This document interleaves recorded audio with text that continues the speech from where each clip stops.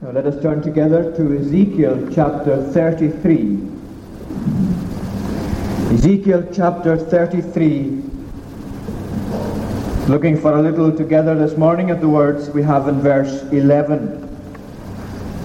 Ezekiel 33 and verse 11. Say unto them, As I live, saith the Lord God, I have no pleasure in the death of the wicked, but that the wicked turn from his way and live. Turn ye from your evil ways, for why will ye die, O house of Israel? Now, one of the things that we must always guard against in interpreting the Word of God, whatever passage it is we're looking at, we have to guard against giving any meaning to the words, using our own use of such words in common speech today. For example, the word wicked.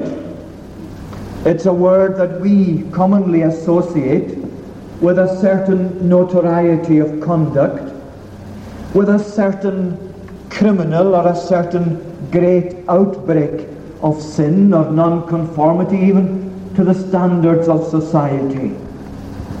But when we look at the Word of God in its entirety, very frequently the word wicked is brought out not to describe those who are notoriously wicked, as we would say, but rather to describe those who do not conform to the standards of the law of God. In other words, the Bible defines the wicked as those who stand out with a proper relation to God. It is not so much that they are characterized by gross immorality or great criminal offensiveness, but the fact that in relation to God, that is what designates them to be within that category of the wicked, that the wicked are indeed all who come into the category of the unrepentant, or of those who stand in a wrong relation to God, who have not experienced that change, who have not effected that overall change, who would be broadly termed the unconverted. All of that is included in the Bible's presentation of the term the wicked. In other words, here is a text that sets before us something, as we'll see, that is of universal application, that applies to the wicked wherever we might find such a category of men. The wicked as defined in opposition or in contrast to those who are found in the ways of God, who are in Christ, whatever term we care to use. Like Psalm 1, for example, the wicked are contrasted with those whose delight is in the law of God. There are the two sides to humanity. Here is a text that broadly embraces all of humanity that stand within that category. And here is a text that addresses the wicked, that addresses therefore millions of people today, millions of decent living people, of socially accepted people, of people who stand having not caused a ripple of social disruption, who've never seen the inside of jail, who have not even frequented public houses or gambling dens or anything necessarily like that, but all that it sets before us is all that comes within the category of a wrong relation to God. It is not in terms of human standards, but in terms of how God views the matter. What he is saying is, he's saying here to this prophet Ezekiel, Son of man, this is the task that I have assigned to you. And it's something that follows into, very solemnly follows into every declaration, every preaching of the Word of God, that it has to be with this tremendous impetus that seeks to warn the wicked from his way, or else God will require the blood of those who perish at the hand of those who have failed to set the matter out as it should be. But he is saying, therefore, here is what I want you to say to these people. As I live, saith the Lord, I have no pleasure in the death of the wicked, but that the wicked should turn from his way and live. And you see, the whole burden of this text is not taken up with the final destiny of the wicked. He's not describing to us the awful eternity that awaits the wicked, that awaits those who see death in this world in an unrepentant condition. That is not the burden of it here in this text. But the burden of this text is this great divine why. It is God's own question that is written above the unrepentant who hear this great declaration of God. That is the burden of the text. That when God is saying, here is something that is true of me, something that sweeps aside every reasonable excuse for non-repentance, then the only thing that needs and requires to be asked is, why? Why, says God, why will ye die? We're going to look at three things. First of all, at this declaration of God. And then we're going to look at the exhortation of God that we find in turn ye, turn ye. And then we're going to look, thirdly, at the protestation of God. Why will ye die? The declaration of God, first of all. As I live, says the Lord God, I have no pleasure in the death of the wicked, but that the wicked turn from his way and live. Now you see immediately how he's reinforcing his own declaration. The declaration says, I have no pleasure in the death of the wicked, but that they turn from their way and live. But he reinforces it, and he reinforces it in the highest sense, with the highest authority, with the greatest oath of all. He is swearing by himself, as I live, says the Lord. In other words, he wants you and I to understand today that the content of that declaration is sealed, and sealed authoritatively with the very life that is in God. As surely as it is true that God lives, so this following declaration is true, is reality, is fact. As I live, says the Lord, this is what is the case.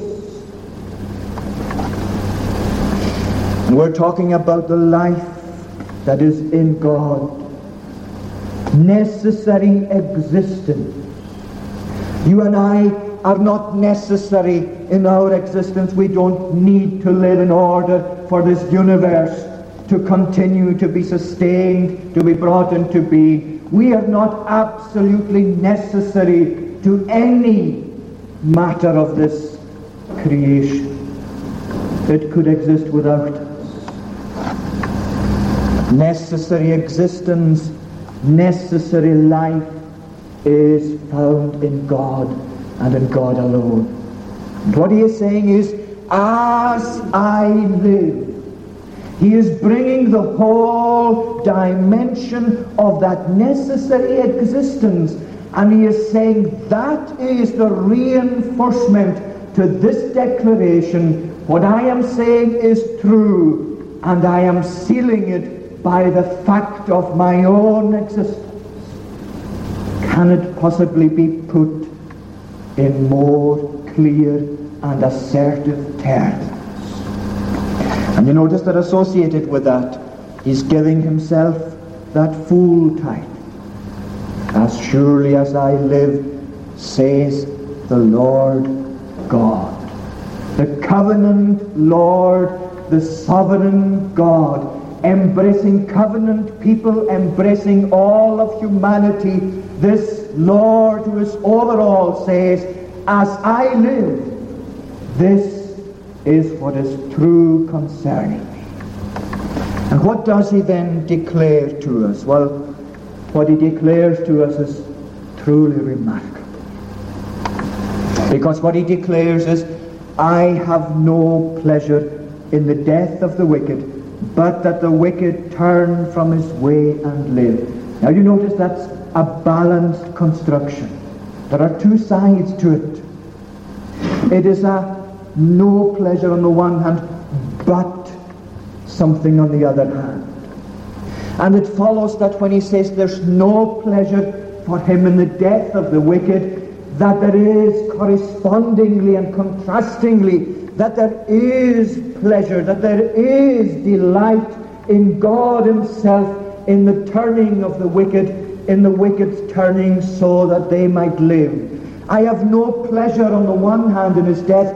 I have pleasure on the other hand in his turning and in his living. That is the logic of this divine declaration, this balanced construction. Now it's important that we understand or grasp as much as we possibly can what God is really declaring about himself, because it is only with a firm grasp of that we can see how vehement, that we can see how tremendously pointed is his following exhortation and protestation. What then does he mean by taking pleasure in something? Well, the word is commonly used in terms of taking a delight in some object or in some conclusion. We can translate it, there is no delight in something, there is delight in something else.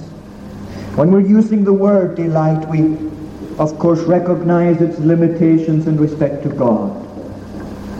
We're not talking at any stage of what we're about to say about the secret will of God, about the decreed will of God, the will that purposes everything that comes to pass, including the lostness of the wicked. All of that belongs to the secret counsel of God, to the decreed will of God.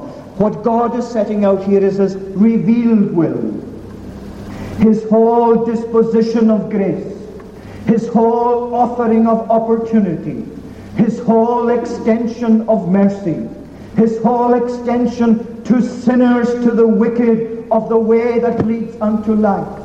That is what God is setting out here in this declaration, that he takes delight not in the death of the wicked, but that the wicked should turn from his way and live. He desires that they do not die, but that they live.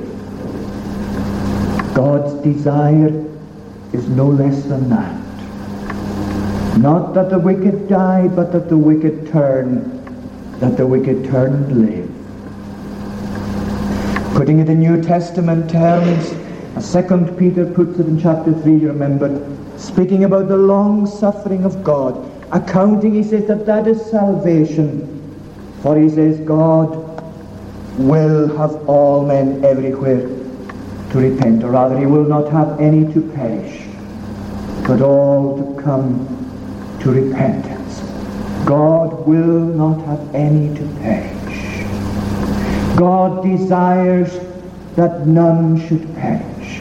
God's desire is that all should come to repentance. And indeed, we have to go one step further, because the text could be construed, all that we've said so far could be construed as saying that it is when the wicked turns, when the unconverted becomes converted, when the person who is a sinner turns to God, then God takes delight in that person. And God takes delight in that man. That is not what the text is saying at all. It is not that God has pleasure when the wicked turns, but that God has pleasure that the wicked turn. That is all the difference in the world. Because his own desire, his own pleasure, his own delight is not something dependent on the turning of the wicked. He is not saying, this is what I'm declaring of myself, that when the wicked turns, then I take delight in it. It doesn't have to do with the actuality of repentance at all. What he is saying is that God desires that the wicked everywhere should live, irrespective of whether they will turn or not. That is the divine declaration. Whether you will ever repent or not, whether you will ever accept Christ or not, whether you will ever turn to God or not, his own desire is not dependent on that. His desire is brought out in this way that says to you, I do not desire that you die, but I do desire that you turn from your way and that you live. That is the great divine declaration, and nothing less than that. And how well it's illustrated in the words of the Lord Jesus himself. You remember that when he came to Jerusalem, when he beheld the city, you remember the words that he spoke concerning that city. The city that was for that moment at least representing the whole people of Israel.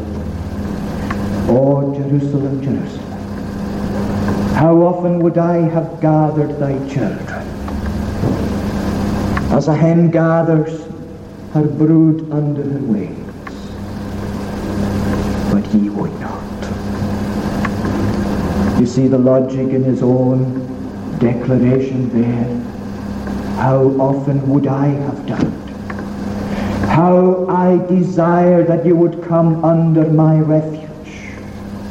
How I desire that you would turn from your way and live, he's saying, to Jerusalem. And the Lord knows that there are people there in Jerusalem who will not accept his message. He knows that there are many in Jerusalem who are hastening to a lost eternity, but his desire is not dependent on their turning. His desire is that they would turn.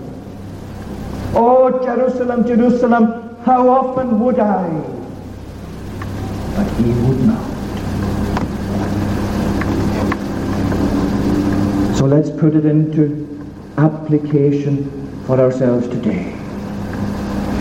We speak of the free offer of the gospel. We trust that it's the free offer of the gospel that we practice. That it is with the abundant freeness that God's own grace contains, that the gospel message goes forth here amongst us. Wherever else it would be proclaimed, that is what we would desire, and we would not in any way deny that freeness, but vigorously maintain it, presenting it so freely that even sinners are unconvinced of its freeness. It has to be as free as that. But it is not a mere offer of the gospel. It is not a mere free offer, although it is all of that, because it is a free offer that's accompanied with a divine declaration, a free offer that is undergirded with something that God says about himself. And what it is he is saying to you and to me today, I am offering you salvation. I am offering you myself when I'm offering you Jesus Christ. I am offering you that today freely, and I am declaring to you that this is what I take delight in, that you would avail yourself of the whole conclusion to that offering. God is saying this is what is available for you. And this is what he is declaring in association with it. When he is saying, take what I'm offering, he is saying, take it because I'm saying to you that my desire is that you truly accept it, not that you reject it and die. When we're talking about it, it is a real disposition on the part of God. It's not a seeming attitude. It's not something that is an apparent disposition. It is a real attitude on the part of this great God. The attitude that declares, this is my desire.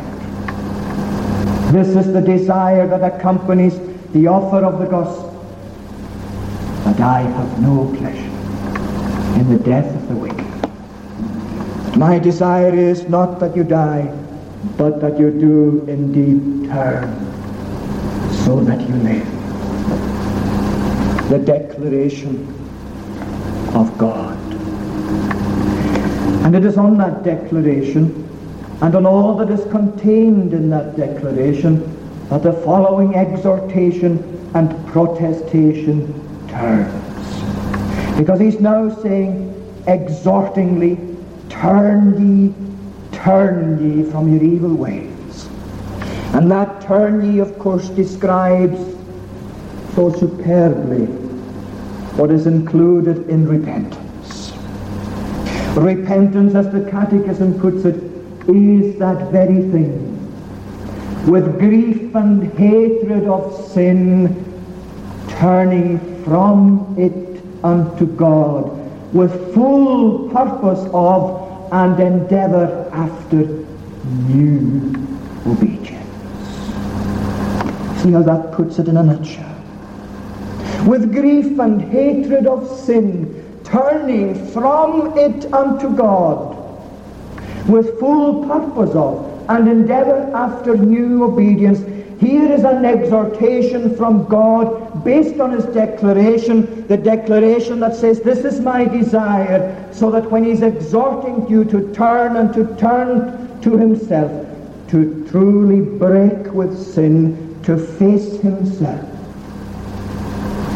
he's doing so in a way that builds upon his own delight. But it is not simply an exhortation or an invitation. It is all of that. He does invite. He does himself plead. We cannot see anything less than that in the text. God exhorting, God pleading, God inviting sinners to himself. But he does it authoritatively, because it's a demand that he makes. It is a command that he makes. Because this is, as we've said, something that is delivered by the authority of God and from the authority of God, so that it can never be a mere invitation or a mere exhortation. It comes with all his own authority. And when he is saying, turn ye, he is saying it commandingly. He is saying it demonstrably with his own engaged sovereignty. It is just as true of the gospel message that it has the fullness of divine authority behind it as anything we find in the law.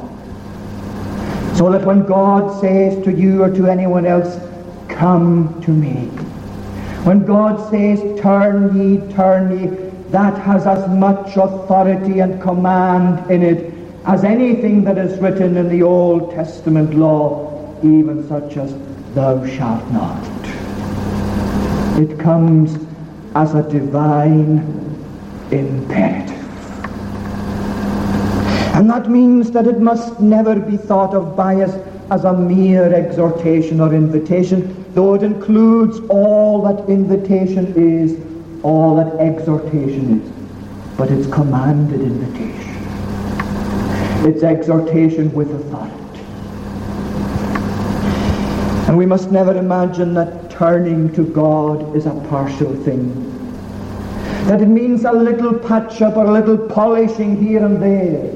That it means a partial turning but keeping still some direction towards where we used to face, where we are facing as we come into this world, as we stand as depraved, as fallen, as lost sinners. It is not a partial thing that he's talking about. He's not talking about a patchwork thing at all. It is a whole and a radical change with full purpose of and endeavor after new obedience. It is a whole renewal that he's talking about. Neither does it mean that you try and prepare yourself to meet with God. Doesn't mean that you try and dress up so that you can then turn to him.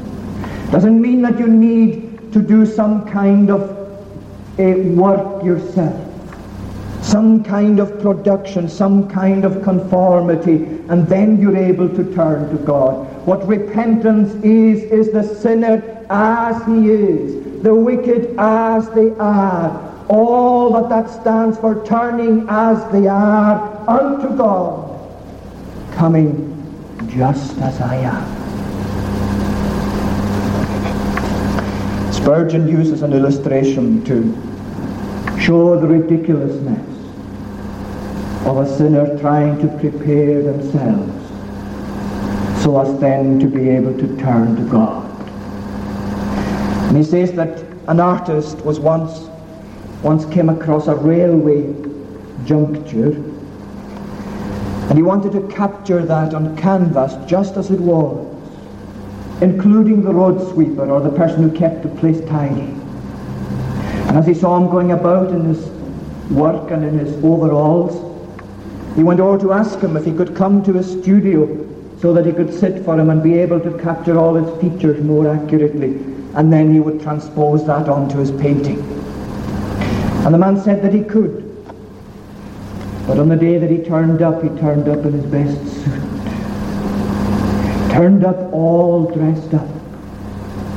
And of course what the artist wanted was the appearance of the road sweeper.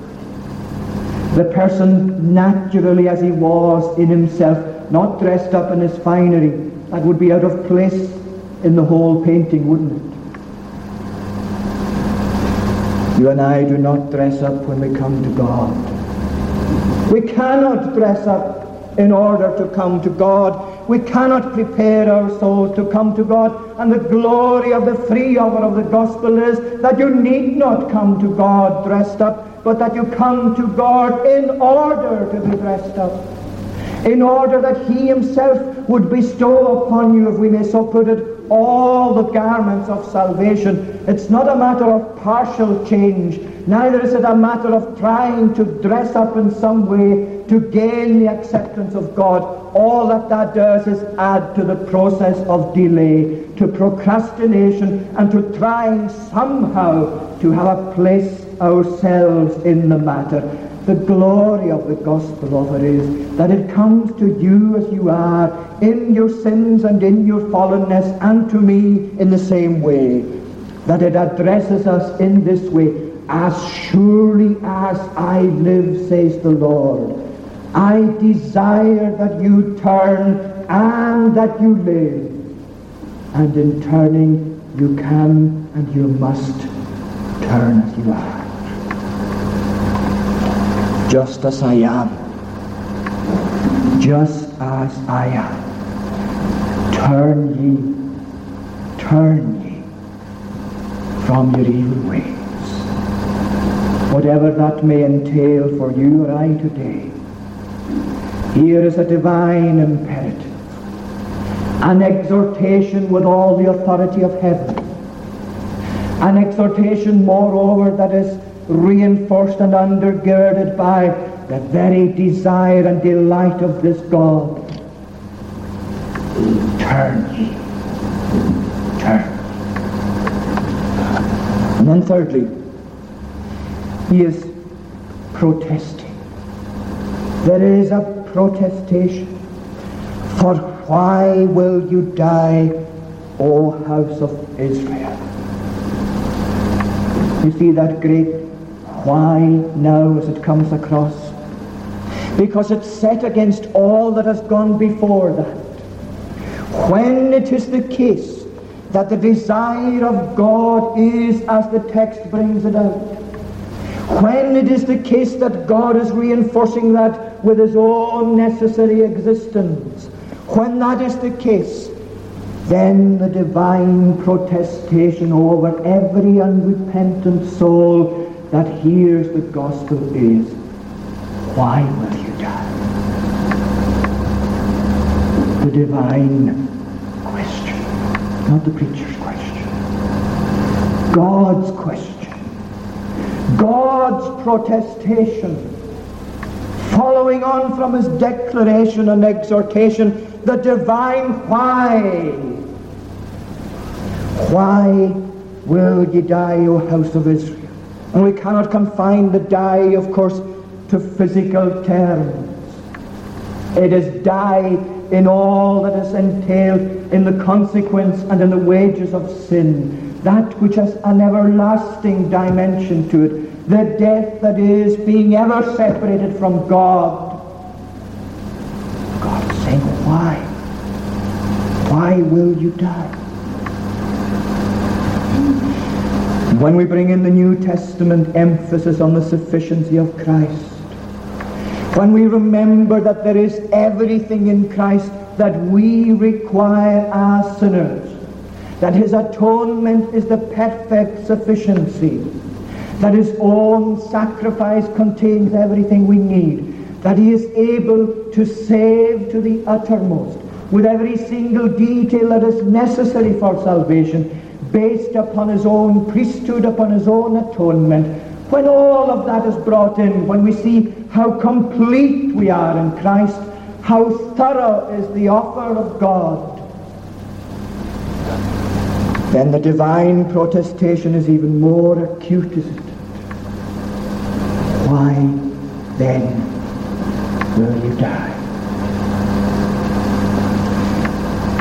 There is no ground whatsoever left under our feet for taking an unrepentant stance here today. This declaration of God, followed by his exhortation and his protestation, clears the ground from any shred of reason, from any single excuse that we might bring out. The divine protestation is saying why, and that means that there is absolutely nothing left upon which we may take an unrepentant and unturning stance and attitude to God, when God himself is saying why. It is apparent that there is nothing in existence as unreasonable, as unlogical as an unrepentant heart here today. Why will ye die? And there is one other thing that makes it more appalling and more acute, and that is that he is addressing the house of Israel, not addressing the Moabites, the Ammonites, or any of those people who didn't have covenant privileges. And although we've said that the wicked embraces in a universal extent all that live contrary to the ways of God, we are still recognizing that this is directly addressed, O house of Israel. You see the importance of that. They are the covenant people. They are the people whose fathers were brought out of captivity in Egypt and who are now in themselves experiencing captivity. Some are in Babylon, some are in Egypt, and all that is a consequence of turning away from God. Yet for all that, the hand of grace is now stretched out to them. O house of Israel, why will you die? We can put that in modern terms. O house of Israel, all of us who know of covenant privileges, who know what it is to be under the means of grace, to use what we call the means of grace, to have a part and association with the people of God, to be part of the fellowship of a particular congregation, to take our seat in church in the pew from week to week.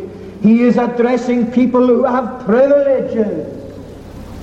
and people who have privileges that have not fully availed of all the privileges that were theirs, indeed were actively at that moment turning away from these privileges and in an active way despising the privileges. What he is saying is that all of these privileges do not in themselves guarantee that you and I today have a right relation to God. We cannot have.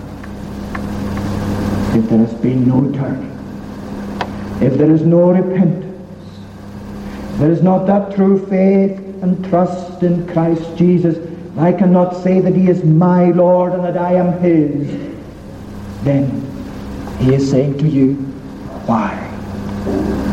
Why will you die, O house of Israel? Let's sum up by looking again at the burden of the text. The burden of the text is the declaration of God. When he says, why will you die? He is setting out the ground upon which there is left no shred of reason or excuse. He is saying it is the most illogical thing possible to hear of these things concerning God and still say, no, I won't have it. Why will you die? Is it that there is no desire in God for your salvation? It cannot be that. As I live, says the Lord, I delight not in the death of the wicked, but my desire is that the wicked would turn and live. Is it in a lack of exhortation? It cannot be that, because here is the exhortation from God's own mouth. Turn ye, turn ye. Is it lack of protestation? No. Because God is saying why? There is no reason.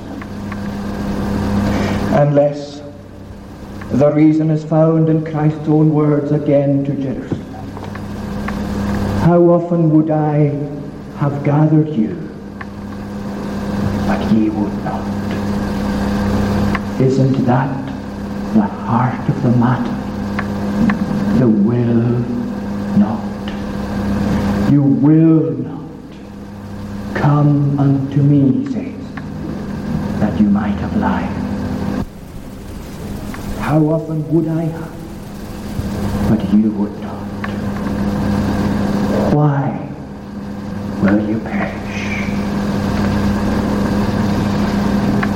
Turn to the Lord. Children, adults, whatever we might be, these are words today that address us. Turn ye, turn ye. Why will you die? As surely as God lives, the sinner that does not turn will find that there is no justice, that there is no judgment, that there is no verdict, like the verdict that will be pronounced by offended grace. Offended grace. But as surely as God lives, if you turn, as surely as he lives, you will live also. Because why? Why, says God, will you die?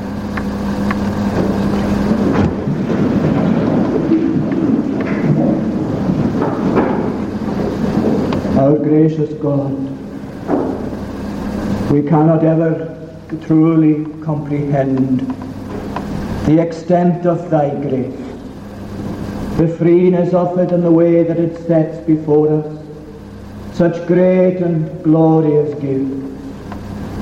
We thank thee that it is not dependent on anything that we are, that thou dost extend mercy, but that thy mercy and grace is meaningful only in the way that it comes towards those that are sinners, that have a total inability to save ourselves. But we thank thee, O Lord, that this day thou hast extended to us anew, as thou dost every day, that great and glorious offer in the gospel message, But here indeed is life, that thou hast come into this world, that we might have life and have it more abundantly. We pray, Lord, that thou would bless that word to us, that we may not neglect any of these issues for ourselves, but resolve and act upon that resolve, that we also, as another did, would go to our Father's house with that broken-heartedness, that would realize that there is bread enough and to spare for us there, while we perish with hunger. Grant, O Lord, to such, and each and every one that seeks Thee, that this day we may find the full satisfaction that is in Christ, that all our needs might be met in His sufficiency. Hear us, we pray, and accept our worship. Cleanse all that is in it of sin and of self, and pardon us for Jesus' sake. Amen.